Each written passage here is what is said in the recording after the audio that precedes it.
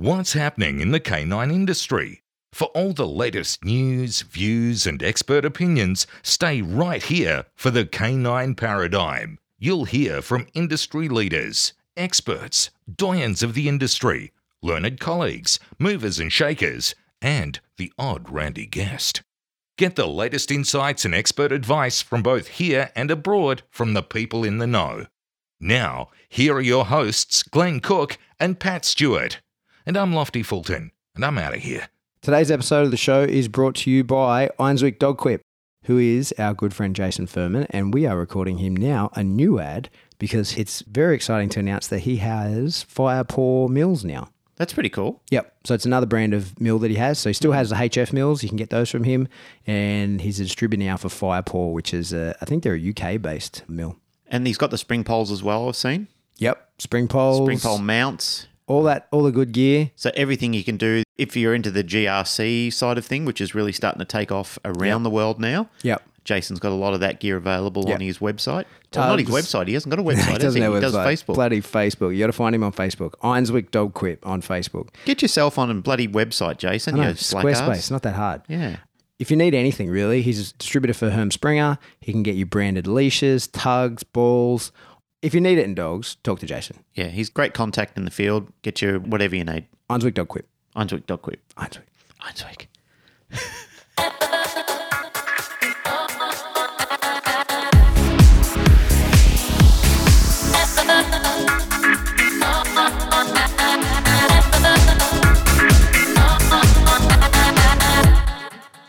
Welcome back to the Canine Paradigm. My name's Glenn Cook, and joined in studio is my regular co-host, Pat Stewart. Hello. Hi. How you going? Good, how are you? Pretty good. That's good. Even though we've been sitting here with each other recording.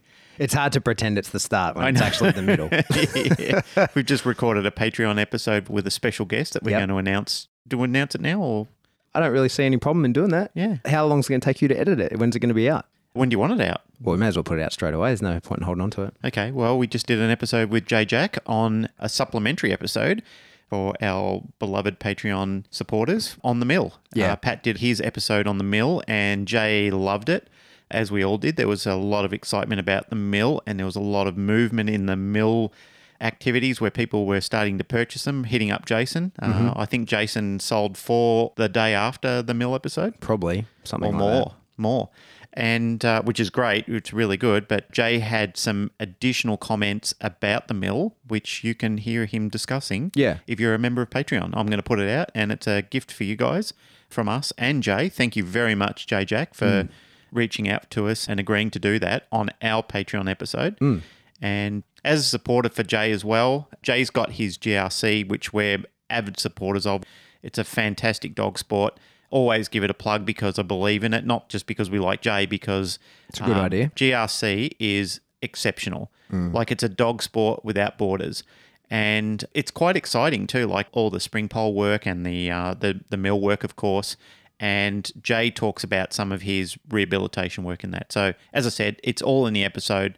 I think you'll love it. We loved it. We really enjoyed doing it with Jay. And it just highlights Jay's ability to deep think around some of these subjects. He's quite phenomenal at it. Yeah, it's fun.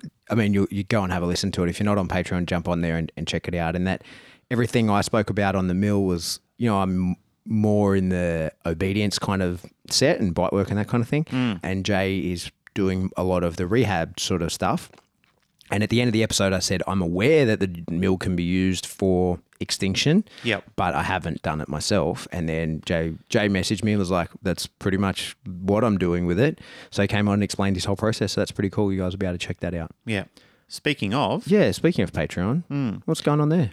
You put a poll up on our Facebook site, on the Canine Paradigm Facebook site, suggesting to people that what do you want to hear? Like, what is it that you want us to start talking about? Because we don't want to just start throwing subject matter out there and people listening to it and going, oh, well, you're kind of off the target market there. Like it's interesting, but it's not really fascinating.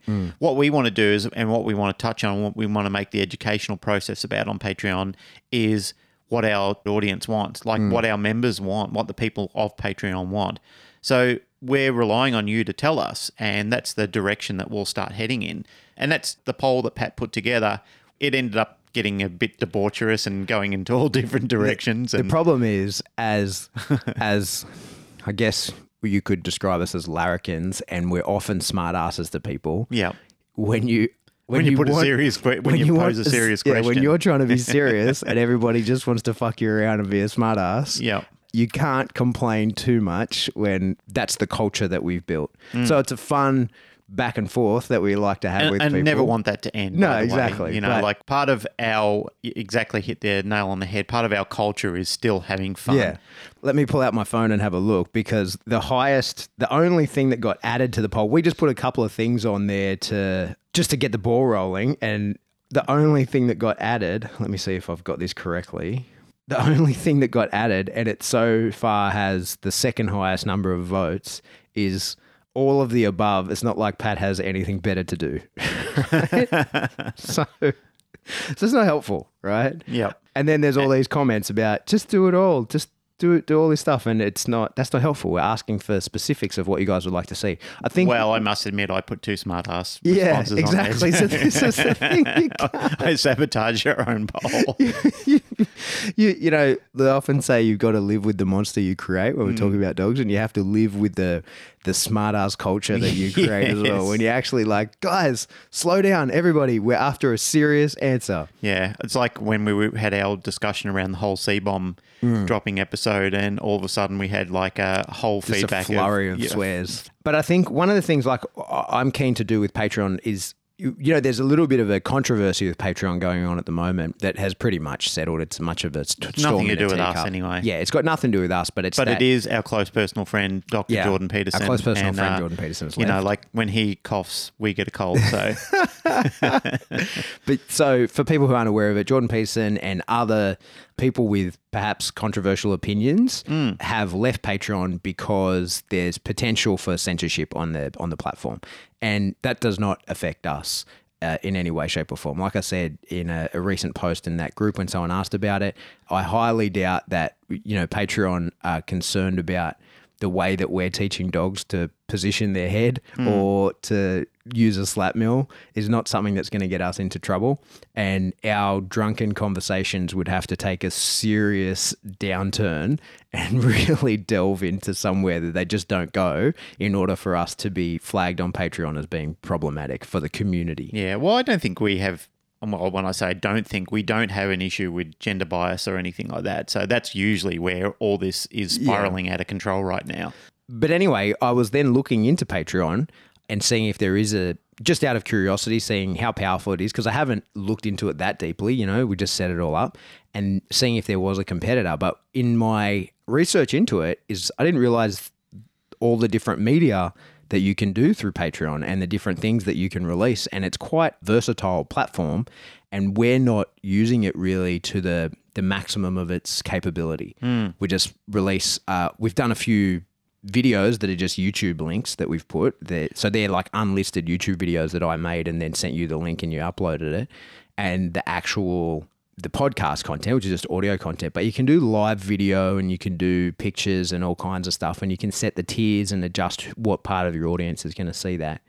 And so it just had me thinking like, hey, what else could we do? Like, I don't want to put a bunch of effort into producing content that people aren't that interested in, or just think, oh, you know, like, I don't care about that. It's nice to have, but I don't really want it, you know? So what we wanted was serious feedback about what would you like to see come out of Patreon? What direction would you like the show to go in?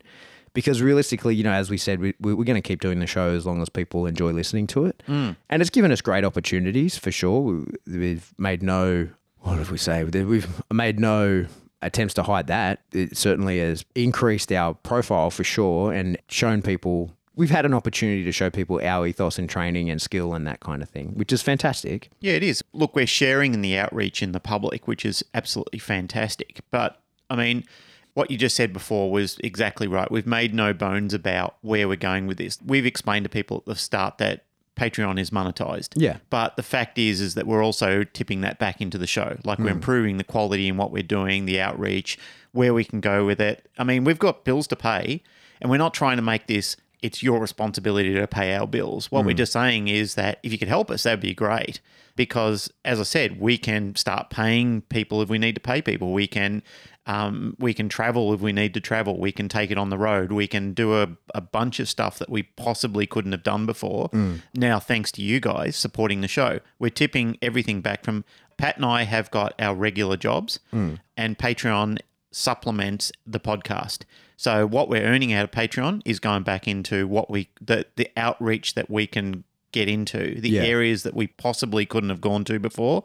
Now we have opportunity to broaden that. I mean, we're having business meetings on where we're taking it, where we're going, who we're going to speak to. I mean, there's just a range of fascinating things that's going to happen because of it. So, like I said, really appreciate it, and I love the fact that people are. There's a few people on that have started off at a low tier and then they've upgraded their tier. And I'm not trying to guilt people into doing that, but like they've sent us a message and a reason why they're doing that. And at the moment, there's nothing.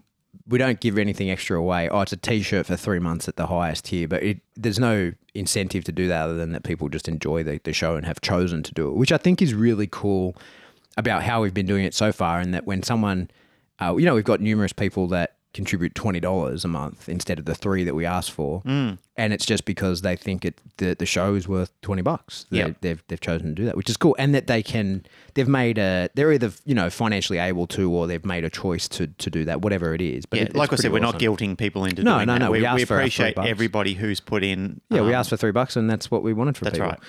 But something like I feel like I'm really happy with, and it's tricky in the dog community. The dog community worldwide can be so segregated, and we've talked about that on the show so many times about even in the bite sports, how in Australia where there might be 50 competitors, we've broken that into 4 different sections, and no one will play with anybody else. Yeah, it's madness. Yeah, a club of 5 people won't speak to anybody else because of and so. I'm loving that, and we get a lot of feedback on that. The show has created a community feel, and that's awesome. It's great. That's largely our intent, was to try and unify people a little bit and show that, we all have the same either job or hobby or whatever it is. We're all on the same path. We all enjoy dog training. That's what we're a dog training show.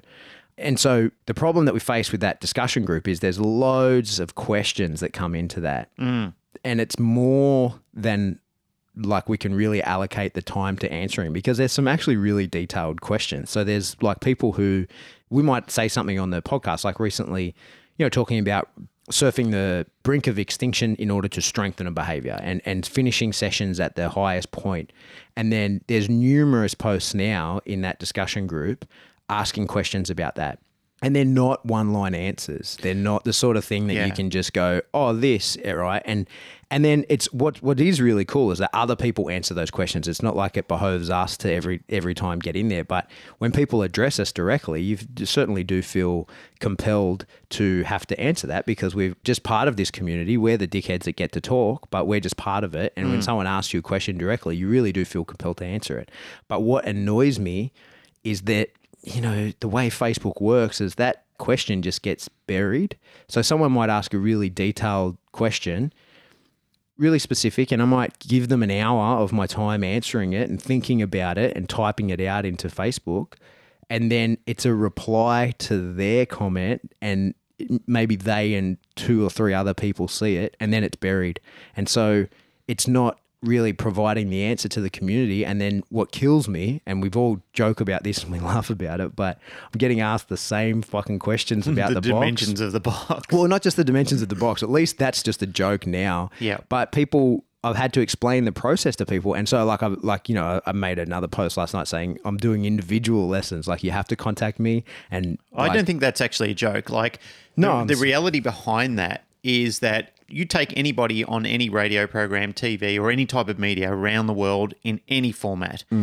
If they give free content, like our close personal friend Jordan Peterson, he does a free podcast, and he does one with Ben Shapiro, and he appears on multiple platforms with multiple people. Yeah. But if you want him specifically, you got to pay for his time. Yeah. And I don't see anything wrong with that. So I think that if you want to learn specifically about the box or about aggression or about NAPOPO or anything like that, like if you want personal time on that, you're not going to get it in a Facebook forum. Yeah. So, I mean, it means that you have to invest in time to reach out and speak to the relevant person and say, hey, can I book you for an hour session? Can I do a Skype call with you? Can you come around to my place, or can I come around to your place and we can work on this problem, because it's something that I'm fascinated in, interested in, having a problem in, et cetera, et cetera, et cetera. Yeah. And that's when, unfortunately, that's when it converts to a lesson. Like, let's take, for example, the school learning system, okay, the educational system. If your child is in school and they're in public school or private school, doesn't really matter, but they're taught in a class format.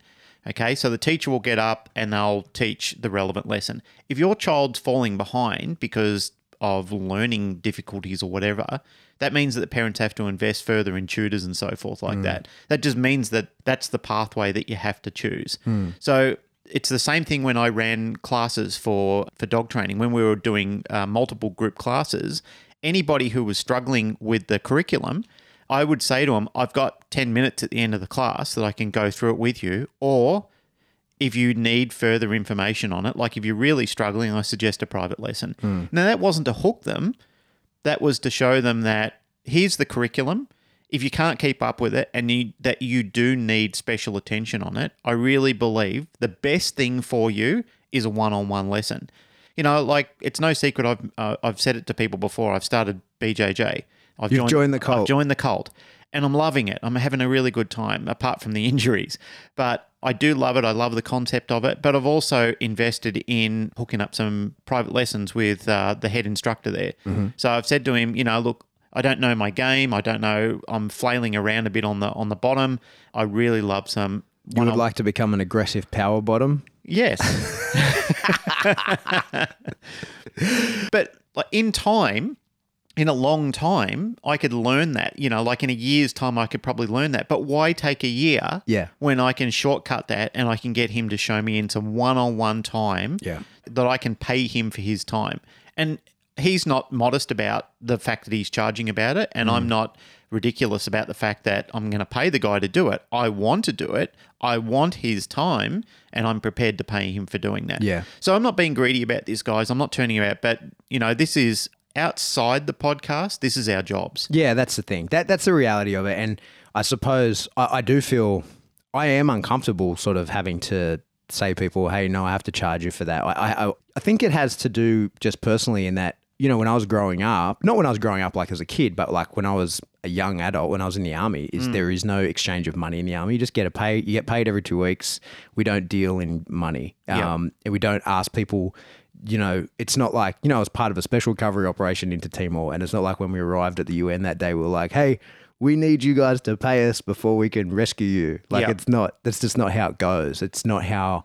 Part of the service. Yeah, like there is an economy to it, but as a soldier, you're not involved in that at all. You just get paid regardless of what you do. Your job. Yeah, you do your job no matter what else is happening in the space. Yeah. And so for me, now outside of that, like I wasn't being formed in that environment. And so I do find it is awkward. It is uncomfortable then to say to people like, hey, I don't have the time for that. But what is happening, especially with the box stuff, which was such a throwaway episode, like as we just discussed with Jay, like we had, you know, hardly any listeners. It was episode 4. We were starting off like we weren't even sure if it was going to go anywhere. That's when we really were two dickheads with microphones. Yeah. Well, it's important to remember we are just dickheads. We're next level dickheads with microphones now. We have better microphones, and we check that they're plugged in every time before we just start talking. But then there's obviously the questions that I see online, but then there's the messages that come into my Facebook page and Instagram and my personal Facebook and the emails all over the same sort of thing. And I just can't, and everybody's circumstance is different, because it's not like I can just have a template and send them, here's the answers, because I already have that. That's the episode. But people want a nuanced response to their circumstance. All right, like my dog is doing this. How do I fix this? So it's not like I can just go cut, paste, here's the answer. And if I could do that, I would. Yeah. I would happily do that.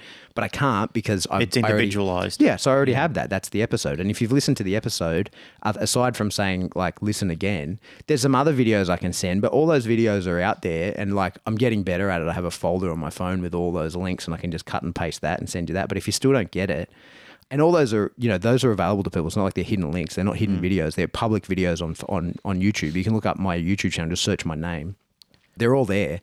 But yeah, it's a case of like, I just don't have the time to do it. Yeah. But what I was thinking with Patreon is, I could allocate time. Like I could say, all right, well, and it's just one of the ideas I had, and I'm not even set on this, but if people want it, I'm happy to do it, is we could do, on Patreon, you can go live and I could answer the questions, do an hour every 2 weeks or whatever. The problem would be finding when to do that where people can actually watch, but you don't have to watch live. You can watch it later. But if you're the specific question answer, it would be helpful to be live so you can give me feedback on whether I've answered your question sufficiently. But yeah, we could do something like that. And that's not to say we're going to do that, but if people are interested in that we can, Yep. but we need feedback about whether that's something people are interested in. Because again, Patreon's quite discreet in showing you how much, like you just get the name of the person that has signed up. And so a lot of the times people might ask these questions in Facebook and I don't know whether they're in Patreon or not. You know what I mean? It's not easy to look that up, especially not in the app. So then I don't know whether those people are in a position to ask those questions and have them answered in Patreon. Like they may not be in there and then I might be talking to nobody. You know what I mean? Like I could be answering a question that isn't being asked. Yeah, so that's a point. That's just something that, it's worth getting the feedback. Hey, you're talking about your guilt on asking for money for certain Well, it's not things. guilt. It's just a little bit uncomfortable. Well, yeah, your uncomfortability around it. I think that you and I are very benevolent in a lot of fields where, we both answer a lot of questions during our own private time. I speak to people, you speak to people, and it's like it's on a regular occurrence, almost daily, where people are messaging me and going, hey... it's 100% daily or more than one person a day, yeah. Yeah, it's frequently and daily. Yeah. Like I just had somebody message me now about boarding kennels because they want to know a question about boarding kennels. That's happening now while I'm on the show. Like I've got a list of things that I've got to speak to somebody about. I do it for the PIAA. I'm a volunteer. I'm a director of the PIAA, which is the Pet Industry Association of Australia.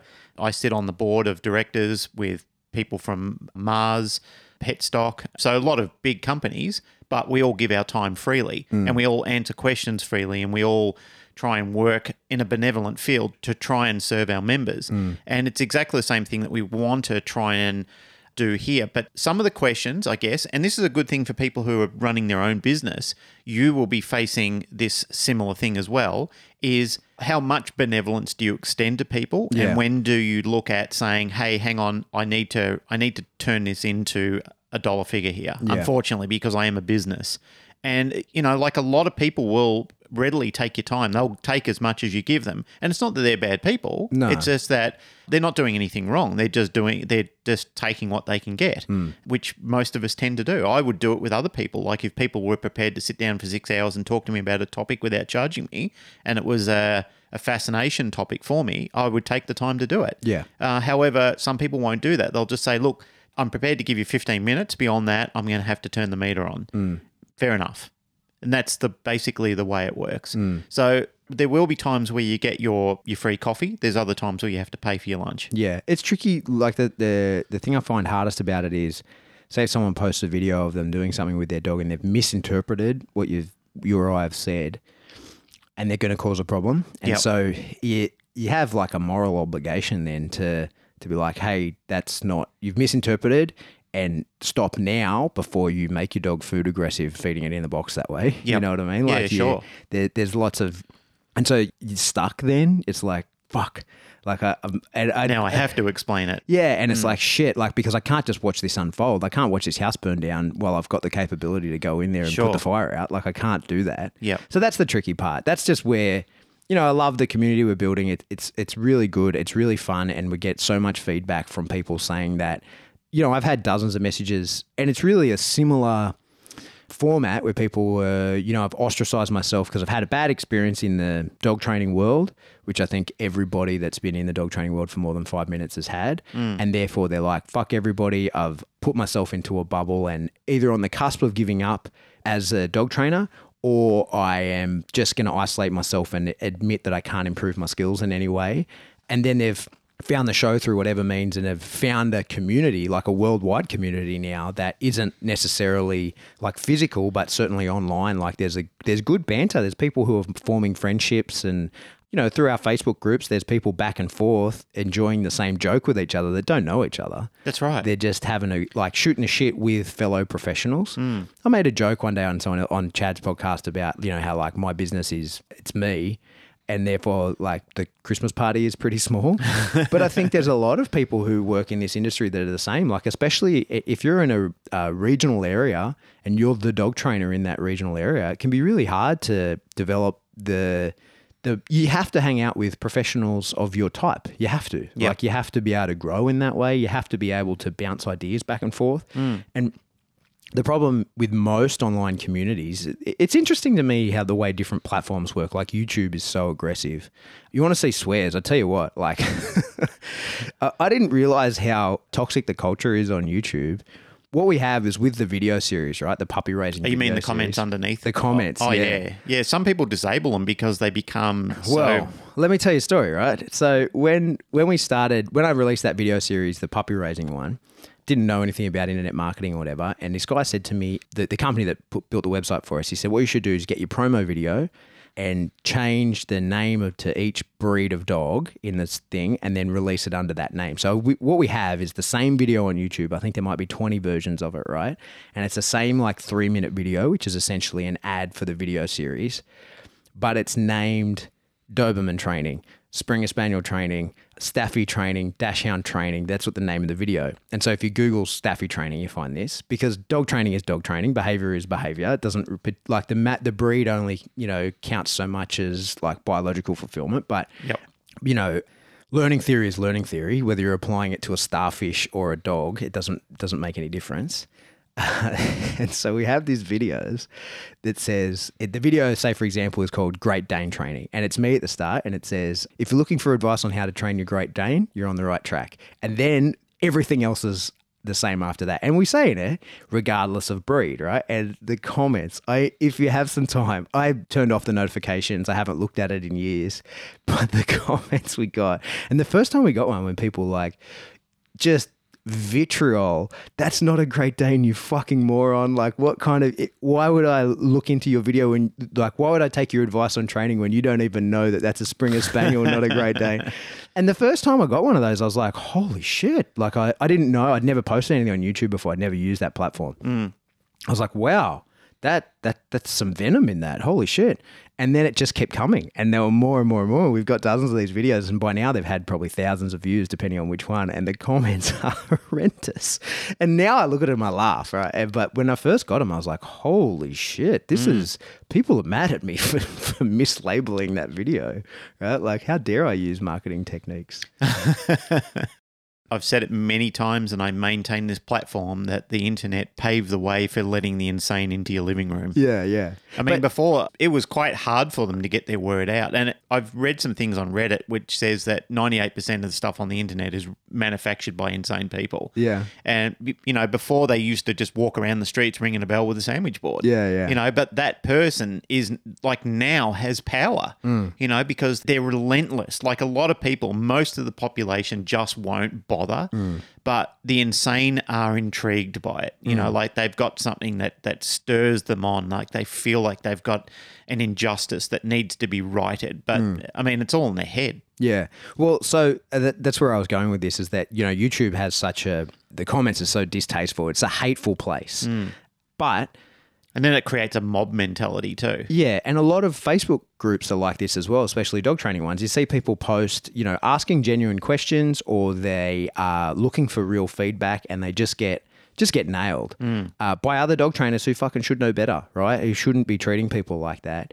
And we've done nothing to moderate our Facebook group. I think I've deleted one post, and it was just because someone was posting just their own video with no context, sharing it off their page. You remember what I'm talking about? Like, yeah, early I remember. days, and it just had no context. It just made no sense. Yep, so I was like, I'm ditching this because it made no sense. But we haven't moderated anything in there, and we haven't had an issue. And I think, what is there, 1,000 odd people in that group? Or more. I think nearly 2,000. 2,000. And we haven't really vetted anyone either.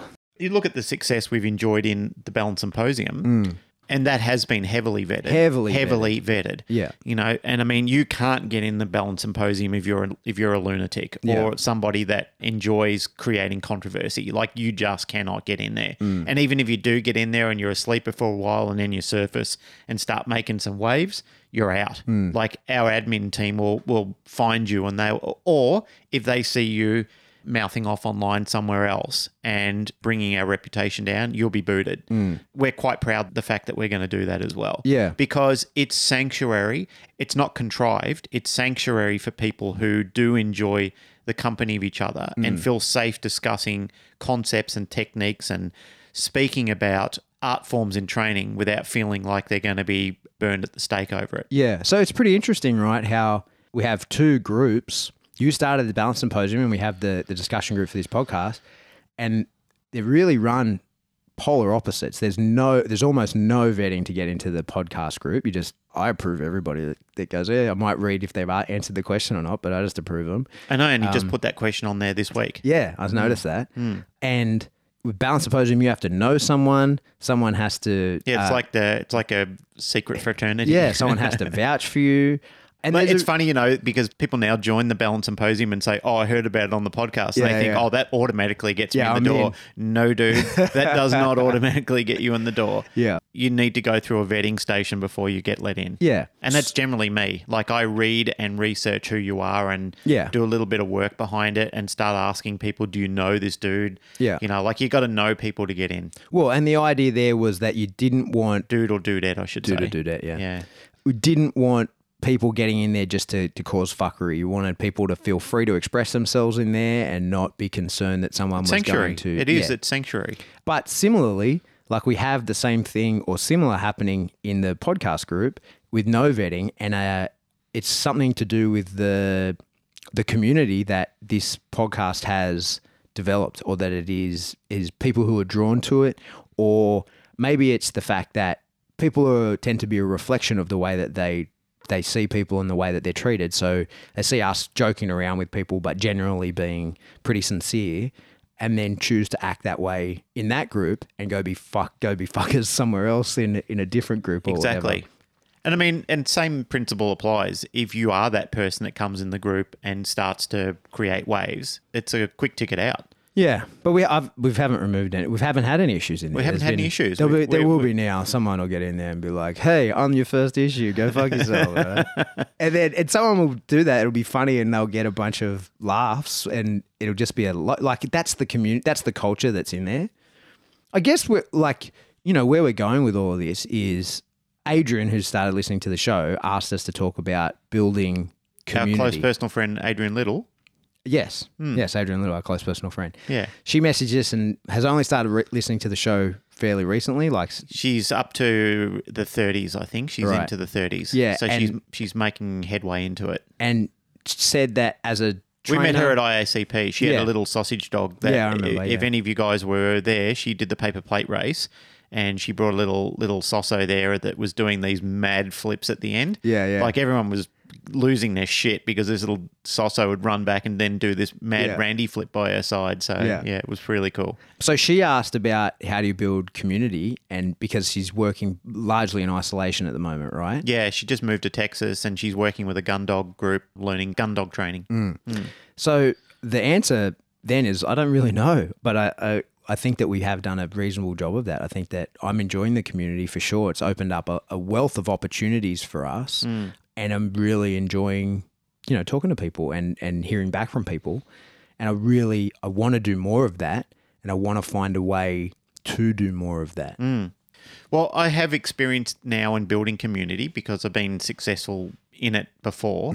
And I think the way to do that is you don't stifle people, but you also, like I said, you create a sound environment where people do have sanctuary and they're not feeling like, well, if I say something, I'm not going to get torn apart for it. Like, there have been people especially in the early days of the Balance Symposium where we were finding our direction, there were a few personalities in there that were a little bit aggressive in their comments, and people felt shut down about that. And they'd message me about it, like, because I'm the head administrator and the owner of TBS, people would reach out to me and say, hey, look, I'm not going to say anything. And I said, don't be like that. You know, like don't be that person who says one thing, gets a negative comment, and then gets shut down. I said that's going to happen all your life. I said in order to experience growth and to be able to make a difference in this community, what you really need to do is take your lumps. And I said, because look, I've had plenty of them. I've had plenty of haters in this industry, people who just don't like who I am or what I'm about. And I think every single dog trainer is going to experience that. If you stand for something, that will enrage some people and it will rally others. You know, like the remote trainer, for example, that's always going to be a controversial topic, especially where you've got people misrepresenting it all over the world. Yeah. But, you know, we haven't, like we talk about e-collars on the show. I'm traveling the world teaching people how to use them. We've had no negative feedback. And like I said, we haven't had anybody get in the group and say that we're monsters. We haven't had any of that because I think the way that we present the information is, here it is, take it or leave it. This isn't the only way. This isn't even necessarily the best way. It's our way that we're aware of. Yeah. Which is unique, right? However, I think there are a lot of people who would oppose us aren't actively joining our culture as well. Yeah, of course. Yeah, that's right. Yeah. I mean, we've invited people on the show where we've said, you know, we'd like to speak to somebody that has a different take on learning. What do you call it? Learning theory? Or? Yeah, learning. Not so much the learning theory side of it, but their ethos. Their ethos, that's the word. Yeah, their ethos in training is, we've invited somebody who has a different ethos in training and people haven't come on the show. You know, like they haven't come in to have the debate. We're still interested in doing that. We are still interested in having that debate on a show one day. Yeah. Of course, we don't want to turn it into just a shit-slinging match where it just becomes a fight. We want to have a proper debate. Yeah. Like talk to somebody who's salient in what they've got to say, who's intelligent, and who doesn't get upset if it doesn't go their way. Yeah. And in saying that, it might not go our way either. You know, somebody might get on and they might have some absolute poignant points that we look at and think, well, I just got schooled. Yeah. And that's awesome. I think that's really something to look forward to. Yeah. I love learning things from people. You know, like I really enjoy getting an education. I went through a little phase, we talked about it a couple of times. I went through a little phase recently where I was engaging with a lot of force-free trainers and just trying to understand points of view and whatever. And it just peters out because the good ones, the really good ones, acknowledge that The limitation. Yeah, and at the end of the day, they just say, I just don't want to do that. And who am I to tell them how they should I train a agree. dog? Yeah. And the really outspoken ones can't train a dog for shit. And we can all see that. So it's like, you know, there's people who, it's just their brand. And the reason that they manage to get themselves popular is because they're the anti-e-collar, they're the anti-prong collar guy. They make it the anti-cruelty movement, which is just... But they're not actually doing anything good with their dog. Like even their own dogs are reactive and like they're not actually doing anything impressive. And the people who are the true force-free dog trainers and are really good at using just positive reinforcement are great at it and are great dog trainers. And all of them, the really good ones, acknowledge that they won't have the reliability that someone who's prepared to proof behaviors would have. Yep. And so the debate just... it falls away there at that point. Yeah, that's it. It does fall away at that I just point. kind of then say, well, thank you for the conversation. Hope to You've bump just into you confirmed one everything day. that I already knew. Yeah, and they're the same. Like, and it's just that they don't want to. I don't feel that I need to. They don't have dogs. And, you know, a lot of them will tell you that they have 100% reliable dogs. And in their circumstance, Yep. they do. You know, I would hate to see if their dog ever left that circumstance and they may or may not be reliable. Like your variable schedule of reinforcement can only get you so far. There will always be something else. But if you don't ever encounter that and you manage your life to never encounter that and you never put yourself in a situation where you never encounter it, then you're potentially doing great. And there are other factors around that as well that people have got to consider is that they have a certain type of dog that is responsive in a lot of environments. 100%, Like it's well socialized, well bred. It's stacked in their favor in so many ways. That's right. And they're obsessive about training. Yeah. Like they train all the time. Like they spend the right amount of time training the dog. They communicate well. They're really effective, good communicators, good trainers in every aspect. And yet they restrict their dogs from being involved in that competing motivating audience. Yeah, exactly. So environment, I should say. So this is the issue that we face is that debate is just... Well, I don't want to. Okie doke. We still agree to disagree. Yeah, that's right. At the end of the day. That's how it goes. Yeah, so it's not that interesting. I guess, yeah, well, I guess you're right. At the end of the day, it isn't really that interesting because it boils down to the fact that we may support that there are alternatives in training and yet choose not to do them anyway. That's right. And I think more than anything, it just comes down to the standard that you accept. Like there's people who are saying, I don't need 100% reliable behaviors. And it's like, okay, cool. Like fair enough. If you're happy with that, like if you never take your dog off leash, or if the only time you take your dog off leash is where he can't go fentanying, like what, actually I was thinking on the way out here, in the future, you should get the soundbite of the guy screaming Fenton. And if one of us were to swear, or if we say someone's name, that we want is to bleep perfect. it out, That's should perfect. replace it with Fenton. That's perfect. That will be the bleep. Perfect. Let's both swear right now, and you can do it on 3. Ready? 1, 2, 3. And all they heard was Fenton. That's right. That's so and good. for the people who say, now that you've said that, I know what you said, but did we? Yeah, you But don't know what we did said under there. Yeah. Yeah, we don't know. It's blanketed by something. It's only your filthy imagination that has conjured up a thought. Oh, you So heard it's like was Schrodinger's box or Schrodinger's cat. Schrodinger's cat. You just don't know what's inside the box. Yeah. We swore and didn't swear at the same time. So you only know by opening the box. Many worlds theory. You could literally make your brain explode if you think about that too much. And it's a long way from dog training. But as I say, so there's Not really. It's relatable to there's some training. stuff. It is. But many worlds theory, I'm not sure about that. As I was saying, if you never put your dog in those situations, then you don't need it. And I acknowledge that. That's fine. And if that's just where your ethics lie, that's not where my ethics lie, because I know I can use these tools in a way that my dog stays motivated, as we've talked about numerous times on the show, especially with Michael Ellis. Like the measure, dogs can't fake looking happy. They would never choose to fake looking happy. So if the dog looks good, then I've got no issue with what you do in your training. Yeah, Larry Crome was talking about this the other day in his short little snippet he did online where he talks about all his initial training is positive only. Yeah. And then Positive first, my friend. Positive first. Positive first. Wow, that old chestnut. Yeah. I'm still rapt about how many people are reaching out to me about the fact that they are loving the concept of positive first. Like regardless of the debate around it, they're saying to me, look, I get it. I understand what it means, is that you're saying that you still will use Lima, which I absolutely will, but I'm still approaching the dog from a positive first aspect. When some people called me out and said, like you did an episode with a dog where you were correcting the dog. I was correcting the dog. Yes, I was correcting the dog. The lab you're talking about. The lab, yeah. And the lab needed it. It needed the correction in order to remove the behavior. Okay. However, that wasn't my first interaction with the dog. My first interaction with the dog was finding out clicker acquisition with the dog, like finding out what marker acquisition was. So, I mean, my first introduction to that dog was a positive first introduction. Yeah. When I met the owner and I was talking to the dog inside the shed, I was hanging out with the dog and we were playing with clicking and throwing food around the shed. So it was a positive first encounter. And that's what, if you don't understand that, like you really have looked past that to your own bias in saying, I don't like the word because it's different from what I know. Okay. Positive first. I don't want to make this a whole positive first because we've talked about it anyway. But positive first means that your encounter with any species that you meet, like if you meet someone for the first time and you have a positive look on your face and a positive outreach towards them, the result in that will possibly mean that you will have a positive encounter with that person. Like that person will probably greet you in the same sort of manner. Like they'll find it difficult to show you any poor exchange or bad exchange between the two of you. Yeah.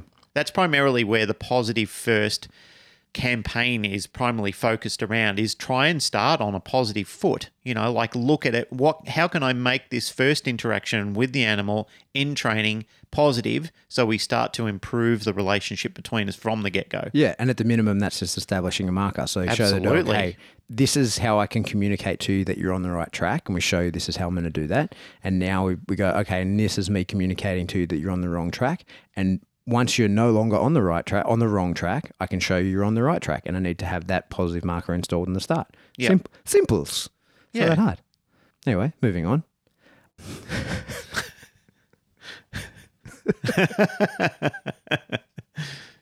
The other thing that I did want to talk about is that I put a video up in my Instagram the other day. Oh, yeah, that's what. Yeah. Yeah.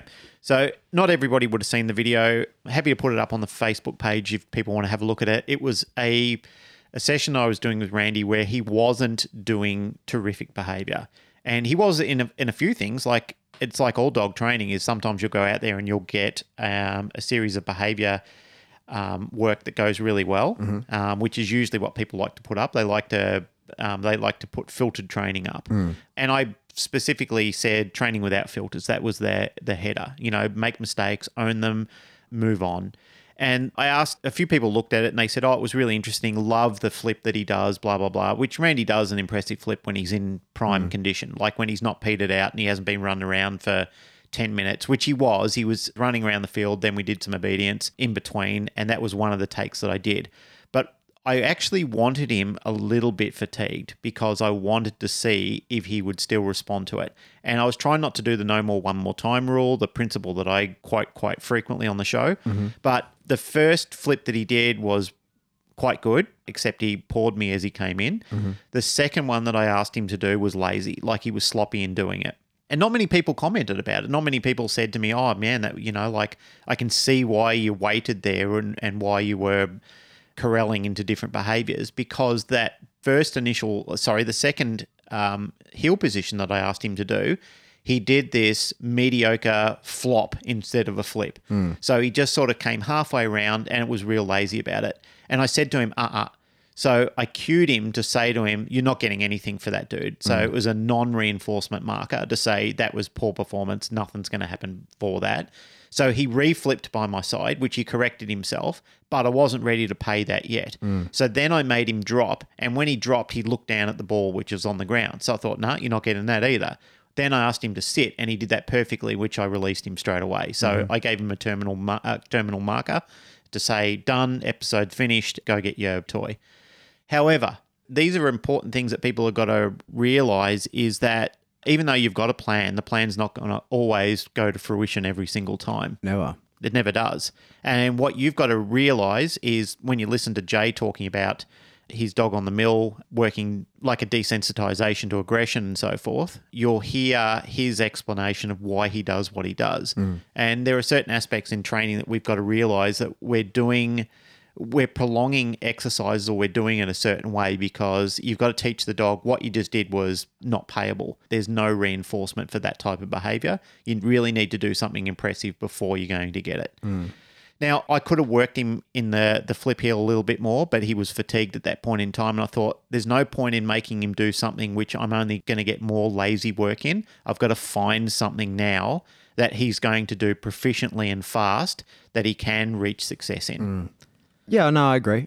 You obviously don't want to create a behavior chain in, doing a behavior poorly and then being rewarded anyway. And you don't want to then do a behavior poorly, reward the dog, and then go back into the same cycle. You don't want mediocrity in that behavior. Yeah. Yeah. And Esther's one, she's very big on don't break your chains. Yeah. And that's true. Personally, I like to do it a little bit differently. I don't mind the dog creating mistakes because this is that perfect practice. So I address the mistake as it happens with pressure to do it properly. Yeah. And so, the example I always use on this, it's a little bit separate from what you were saying, but this is knee popo. This is the crux of it. This is where it pays off. Imagine I'm healing and my dog is looking up at me. Everything's great. And then he looks down. And at that point, most people would say you can't afford for him to look back up and continue healing and then you reward when he's looking up because you create the chain. You create the chain of he looks down, he looks up, continues, and then you'll never have good healing. I agree with that. 100% I agree with that. But if you're willing and capable to use some pressure, what I do at that point... Well, that's the difference, isn't it? Like if you've got the ability to make the dog learn the lesson there through pressure, that's the beneficial point. And it's tricky. But I didn't have the ability to add pressure to it, which would have failed in my training program. Yeah, that's exactly it. If I could have applied pressure at that point in time, perfect. Yeah. No problems. And that's where that's the nuance in training, being able to tell when you can do that. Because in healing, if the dog looks out of the healing, then it's correct that I should then, when he looks back up, say, yes, this is healing, this is correct, but no primary reinforcer for you. Let's start again and let's reward you, just give you the reinforcer prior to you making the error. Yep. And then your perfect practice is perfect because there aren't mistakes that made. And I don't feel like that's the best way, because what I'm happy for the dog to do is make errors, let me address them, start again. And so when I'm healing, if my dog looks out of the heel, Yep. I apply pressure till he comes back up into the heel, and I immediately reward the moment he's there. And then what I hear people say is, oh, well, you're just creating a chain. I agree. Yeah, I certainly am. Yeah, definitely. I'm happy for that. And what I know for sure is my dog will at some point go, I'm sick of this healing bullshit. I choose to look out in order to feel the pressure, in order to come back, in order to be rewarded, in order to stop it. But what they forget is that I can control the volume of the pressure. And everybody that understands, everybody... And you can also correct the dog for that too, because the dog knows that it did it. Well, that's right. But so this is what people forget when they're using pressure. Everybody has heard the term escape and avoidance, and people forget to go to avoidance. They stay in escape. Yep. And so my dog will happily escape the pressure. That's no problem, because in Nipopo it means that the pressure announces a positive. In fact, he seeks out the pressure. Yep. He finds, like you say, my dog finds the hardest way to do anything. Yep. Anything that any task that you put before him, he's like, oh, I'll find the hardest way to do this because that means a higher value reward when I've done it. Yep. When he's alone, like we were in the training shed, we do nothing. He climbs onto the roof of the fucking training room because he's like, this looks hard. I'll Yep. do that for no reason. There's nothing up there for him to get. He just chooses to seek out difficulty. So that's fine. He will always escape pressure. He intentionally finds pressure in order to escape it because it announces a reward. Yep. But people forget to move on to the avoid. Yep. And that's where the magic happens. That's the nuance. Well, that's when a dog is truly operant. Yeah. And it understands it. It understands what consequences truly are. Yeah. But there's this is the crux of what I'm teaching people. If you want to come to a seminar, this is like we go through this in extreme detail, but this is how you balance that, keeping the dog avoiding a high consequence and staying totally motivated. Yep. And when he makes mistakes, experiencing that high consequence and getting more motivated by it rather than shutting down. That's the magic of the modern dog training in being able to do that. There's loads of people that can give the dog a high consequence and just fuck him up. But that's squashing, not building. Yeah, exactly. Yeah. And keep a dog or activate a dog with something that appears the same as that consequence before he even has the opportunity to make a mistake. You can announce to your dog. I put a video about this recently up on the Facebook page that I can announce to my dog an extreme value reinforcer by showing him an extreme value pressure. Yep. And he knows, okay, because you did that, ergo you will do this. Yep. And therefore I should match my output in order to earn that reward. And it's quite simple. Well, there's a lot to understand at the back end of it, which is 2 days of me teaching It's it. simple to explain, but it's difficult to put Yeah. into practicality. into practicality to get your timing right and to be able to read the dog at the same time while you're controlling everything that's going on. Yeah. I think when I first did the school with Bart, that was the thing. Like I said, I've said it on another episode, Bart was talking about learning theory and I thought, I teach this to people. But then he started saying he started to getting into the deep levels of Nipopo and I thought, shit, this is the stuff that I really need to stop overthinking and listen to what Bart's saying, because this is where the real magic of Nipopo starts to work. And he is a Jedi master at that sort of stuff. Yeah. People understand it in chunks. Where a lot of people go wrong is being able to put it all together. And It's the deep layers that are easy to misinterpret. yeah. And so many people rush too soon to think, oh, I'm going to activate my dog with this pressure, and all they do is shut their dog down with the pressure. That's where there's a formula to that to avoid that ever happening. Yep. And you have to be careful and learn it properly. That's all. You can learn that. You, the listener I'm talking to. You just need someone to show you. Yeah. And that's what your job is doing, is you interpreted it well and you can Yeah, I show think I people. understand it pretty well. Yep. Actually got a pretty full card of seminars this year, which I'm super excited to do. I know, it's Really cool. very, very excited. I mean, Brisbane next month, Tasmania month after, America month after that, then back to America a month after that, then Then we've got Canada and Melbourne, Melbourne. then Melbourne again a few months later with something else, and then Canada, And then possibly America Texas, again. Yeah. which is America. Yeah. So anyway, it's a full card. There's plenty of things out there. I'm pretty excited about it. I know, it's I cool. love teaching it. I I fucking dig doing it. And this is why I'm enjoying one of the big things back to sort of talking community and this, like when we had a bit of a whinge at the start saying, oh, people are asking too much advice, and we give away a lot of advice, but a lot of people are booking in sessions with me, and I love doing it. I've meeting so many people from all over the world and talking to them and getting to explain this shit. And every time I explain it, I feel like I get better at explaining it. And then exactly like we talked about with Michael Ellis, the more times I explain it and someone doesn't get it and I go, okay, I have to find a new way. I can explain that a different way that you'll understand it. Change the way I do business now. I'm like doing these Skype calls in front of a whiteboard, which has revolutionized how I'm doing that. That's so much better being able, like, I realized what the fuck do people need to stare at my ugly face for? Like I should pan this thing out so that they can just barely see me, but they can see the whiteboard. They don't need to be looking at my bearded mug. So yeah, I'm enjoying it. I'm loving it actually. And it just gives me opportunity. Maybe they want you to wink at them or lick your lips and... I don't think so.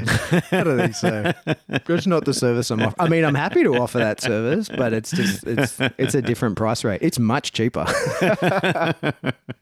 But what I'm loving about that is they're people who want to hear that. Like, because when I'm dealing with someone, when you're just dealing locally, you're dealing with people's pets and they're, addressing a problem and you're trying to give them this high level info and they kind of resist it a little bit. Whereas the people I'm dealing with on Skype and giving these lessons to are killing themselves for this information.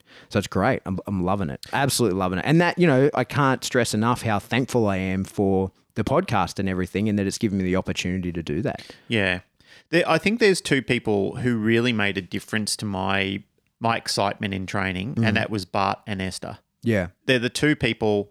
I mean, there's a lot of quite different styles as well. Quite different styles, but it's their knowledge about deep level training. And there's a lot of people that you kind of look at, they've developed, to steal Jay's word, developed their shtick around it. Like you look at Forrest with his healing, Forrest Mickey with his healing work and so forth. There's people that you just look at and say, wow, you've really got a handle on that type of thing. That's your field.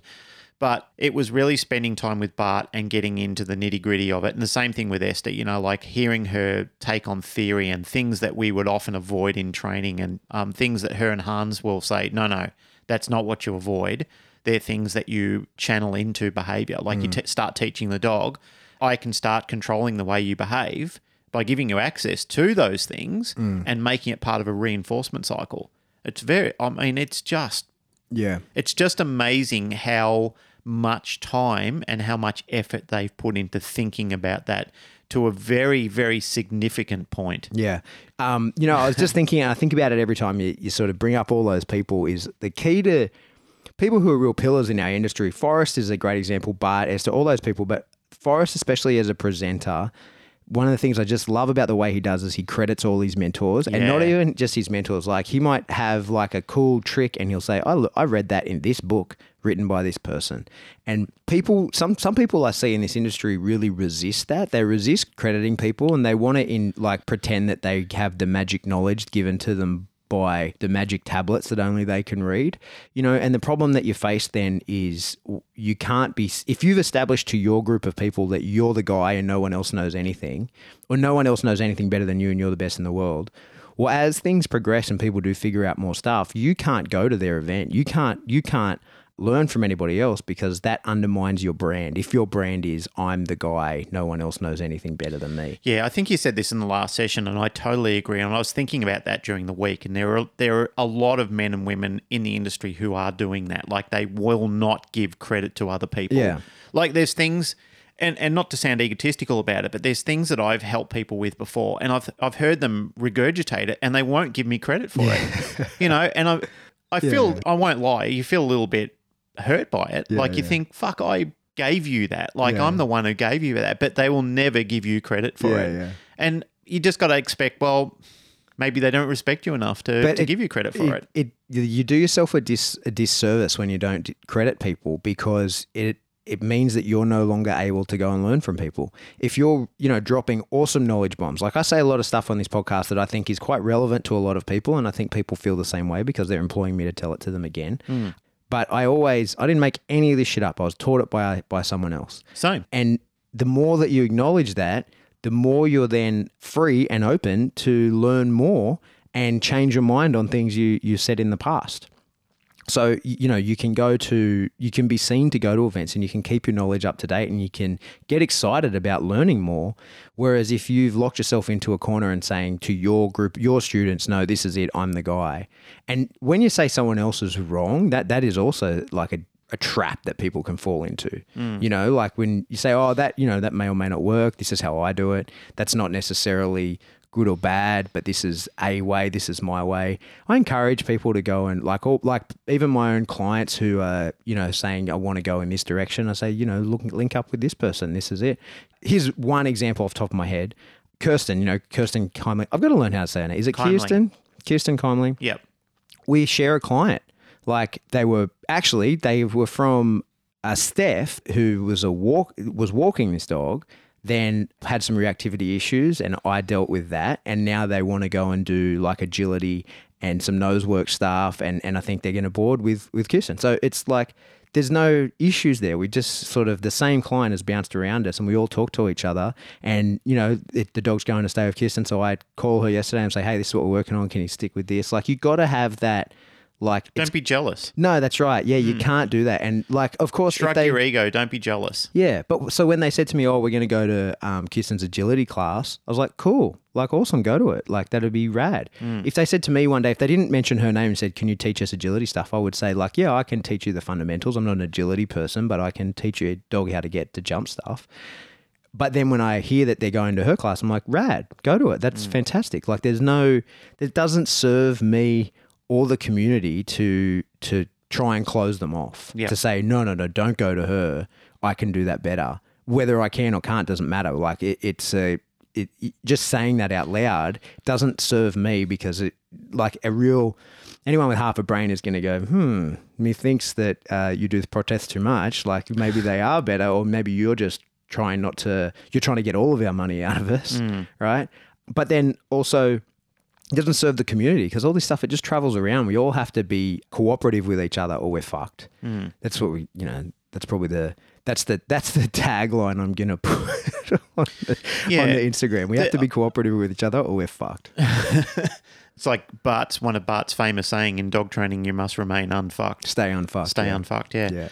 Yeah, look, I used to find that when I was a younger guy, I found that a bit of pill to swallow because it was ego and it was jealousy. And I won't lie, there's still times where you see things and you think, oh, that's unjust. Why didn't I get that sort of thing? And that's why I say, sometimes people will regurgitate your material and they won't credit you. And you think, why won't you just say that I got this off such and such? But some people just won't do it, and they can't be held accountable for it. You can't ring them up and say, hey, you must give me credit for that. You didn't trademark it. And there's possibility in that you've regurgitated it from someone else. Yeah, exactly. I would say the high 90% of what I know, I've got from other people. Yeah. And I've wrapped my own understanding and experience and time around that. But the exciting thing is that I do get to learn from other people. I do get to continue to shape my learning progress through other people's hard work and their diligence in getting out there and experimenting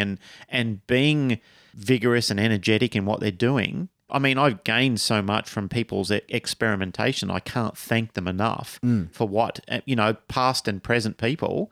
Some of my mentors who are physical people who actually know, they're friends of mine. I've mentioned them many times on the show, and people that I've never met in my life, but I've read their books or watched, form material that they put out there.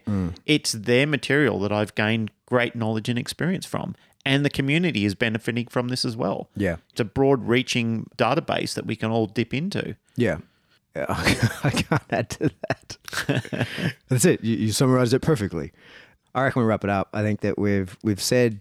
We said what we need to say on this episode. Yeah, that's what we wanted to say. That community thing, look, I think that when we were discussing what are we going to discuss, we had a broad stroke of only acknowledging our online community. The support that we're getting for the podcast has been amazing.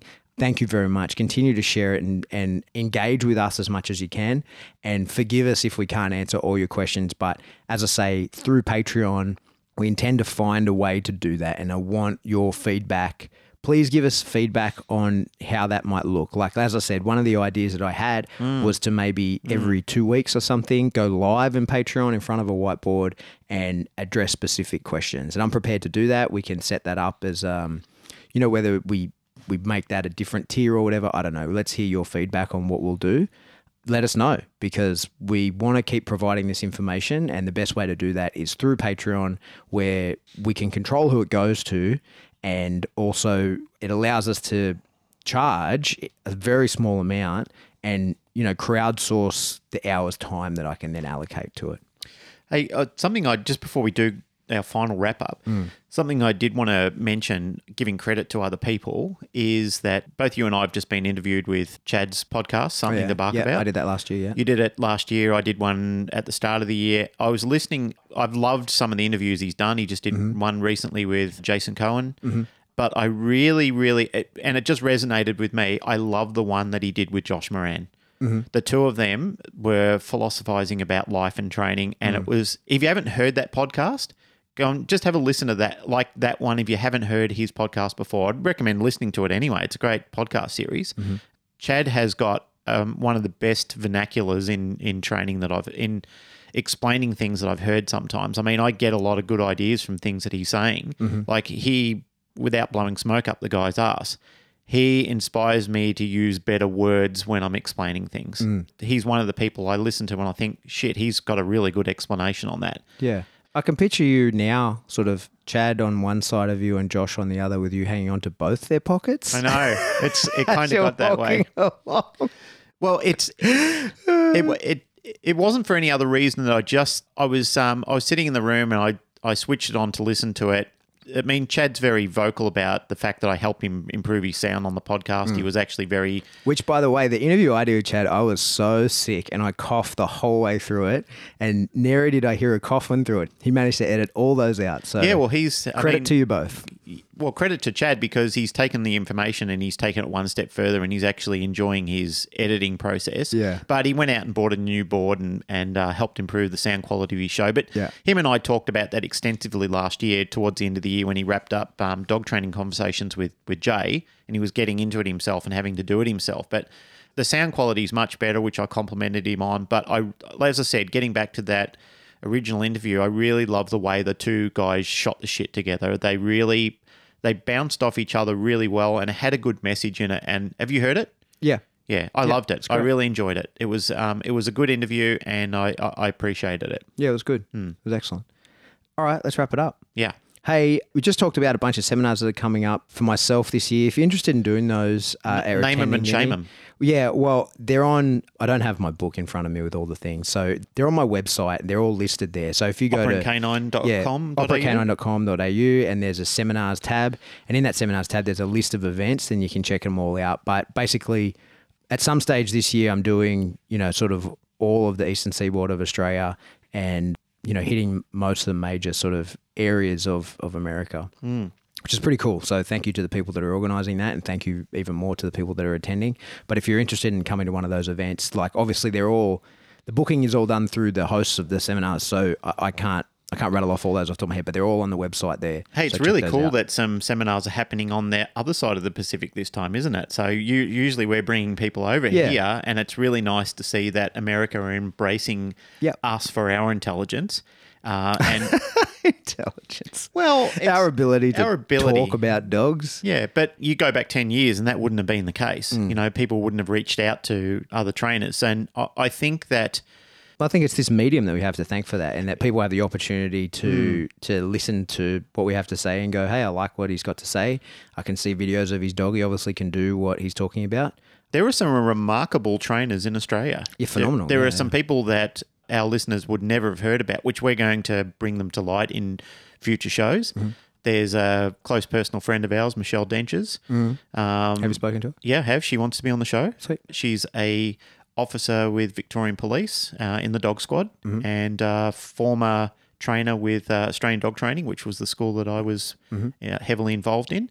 She's just an awesome lady, great trainer, great handler, and we're going to have a conversation about her and her career and everything like that. So Cool. looking forward to that in the future. Yeah, that'd be great. But like I said, there's a showcase of amazing people and amazing talent in this. And, you know, like I'm really stoked that you're going over to do a lot of these seminars. It's That's great. really, like, that's inspiring. Yeah, it's it's awesome. inspiring for us as a country as well. Yeah. Well, I'm really super happy to do it. And again, thank you to everybody that has reached out to organise that.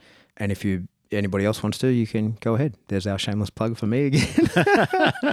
But it's cool. And the plan is to, when we're doing these things, as much as possible, take the show on the road. Like I'll dial in to Glenn. You'll just be here boarding dogs.